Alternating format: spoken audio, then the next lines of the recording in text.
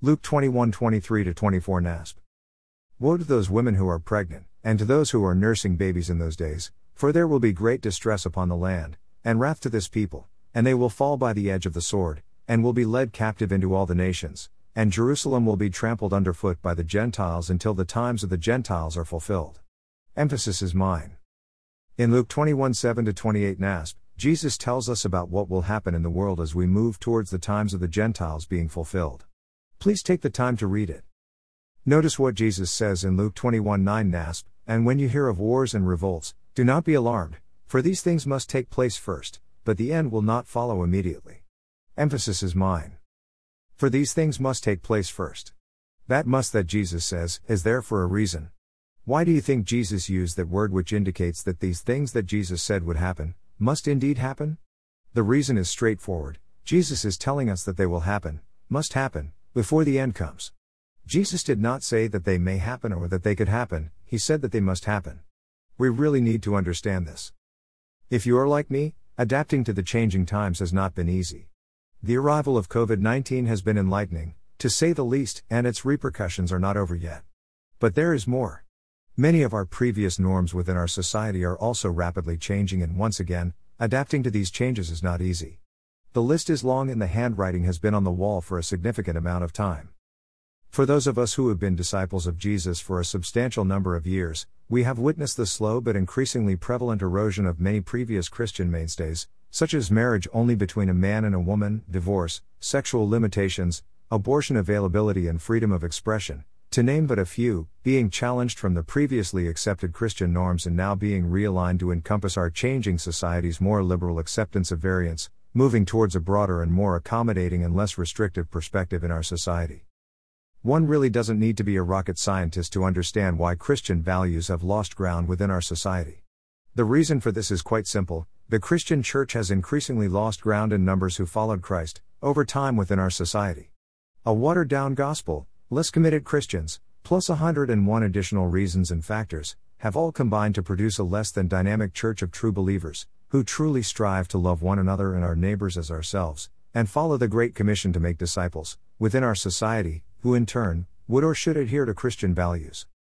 And this reality happened not because Jesus was found wanting, but rather because far too many wanted more than they anticipated or understood, than Jesus offered. The church failed to disciple and to teach what it means to be a disciple. We increasingly became a society of people that focused on what we could see and experience in the here and now, the material that we can see, versus the unseen spiritual. And when we cannot achieve what we think we should be achieving, in numbers, as the church, what do? We resort to associations and affiliations that give us power to enable under law or authority, that which we deem appropriate. We endeavor to put our values on those who do not hold our values. We switch our priority from changing the hearts of the unsaved, to controlling the actions of the minds of the unsaved. Is it any wonder that we are a house divided? Personally, I think not. None of this is new, read the Old Testament. And then, of course, just to make things more interesting, we have all the variables within Christianity, from one extreme to another. To be fair, one could include those variables within the previously stated 101 additional reasons and factors. The overall end result being that there are many differences of opinion within Christianity. Jesus is not undecided, but we, as Christians, certainly are. This also is not new, read the New Testament. False doctrines currently abound. False teachers and prophets currently abound. Few and far between can be bothered to check the entire counsel of God's holy word anymore, on what is in agreement with God's word and what does not agree with God's word.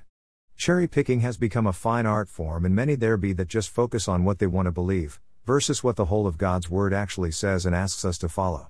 Never confront, just love everyone, non-Christians and Christians alike, like Jesus did, and God will take care of the rest is a prime example of a distorted biblical truth that is continually pumped out by those who do not want to address their Christian responsibilities, such as defending our faith and correcting false teachings. Fortunately, the Apostle Paul and others within the New Testament did not have that problem. Had all of God's children taken this to heart in the past, maybe we would not be in the situation that we are now in. So what is my point in this post, you ask? Good question. My point is this. Jesus specifically told us that this all would happen. I am just an ordinary layperson. I will address false doctrine or teaching when I see it, if God leads me to do so, and if it is not accepted, I will walk away. I will advocate what I see in God's holy word when God leads me to do so, If you disagree, state your case. If I am wrong, I will admit it. If you cannot adequately state your case that includes scriptures that disagree with your stated belief and you still disagree with me, I shall walk away. I shall consistently endeavor to address the issue being discussed and not demean you as a person, but that does not include my acceptance of your stated non-biblical stand. When Jesus addressed the woman who was caught in adultery, he did not condemn her because his first appearance was not for judgment, but Jesus did tell her to go and sin no more. John 8:11. Jesus never condoned sin. Never. And yes, Jesus did indeed indicate that repentance was necessary to enter into the kingdom of God, Matthew 4:17. And as a further point of interest, nowhere in the New Testament does the Apostle Paul or any of the other writers condone false teachings. They address it, they do not condone it. Due to necessity, time I spend on posts for this blog is now limited. I would like my posts to count towards building up brothers and sisters, just as I am built up by your posts. Earlier on this morning I responded to an excellent post authored by Annie which you can view here. Annie correctly noted how faithful Christians are being accused of doing what unfaithful Christians have done. I will share here what I responded to her. What you have identified, Annie, is true. The prince of this world is conditioning its inhabitants, and unfortunately his tactics are gaining momentum in all quarters. Truth is being turned upside down and the current of opposition grows daily. There is a hatred for all that Jesus stands for, and reversing the freedom Jesus gained for us is the aim. Lambs being led to the slaughter will indeed be a reality because rebellion currently reigns. Nibbles have become bites and now large pieces are being devoured. Intent to destroy is no longer hidden but is now brazenly displayed. The internal weight of what is coming can be heavy, if we forget and lose sight of the reality of what really is. Jesus told us that these things must come to pass, Luke 21:9, and not to fear nor be alarmed. The commandments of Jesus have not changed and neither has the final outcome, nor will it.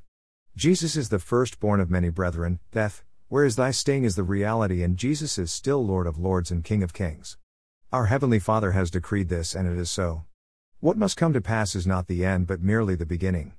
Persecution will indeed follow, and we have been instructed not to defend ourselves, Luke 21:14, but rather to use this as an opportunity to witness and give testimony. And even though some will be killed, not a hair on our heads will perish. That is the final reality. Ultimately there is but one reality, and even Satan cannot change that. The times of the Gentiles is being fulfilled. Fear not nor be dismayed. Colossians 3:15 comes to mind. Let the peace of Christ, to which you were indeed called in one body, rule in your hearts, and be thankful. I'm thinking that rule in our hearts is key. God's continued blessings on you and yours as always. Love in Christ, Bruce. Time is short. Understand what is coming. Love one another as Jesus loves us. Be true to God's word. Worthy is the Lamb. Blessings.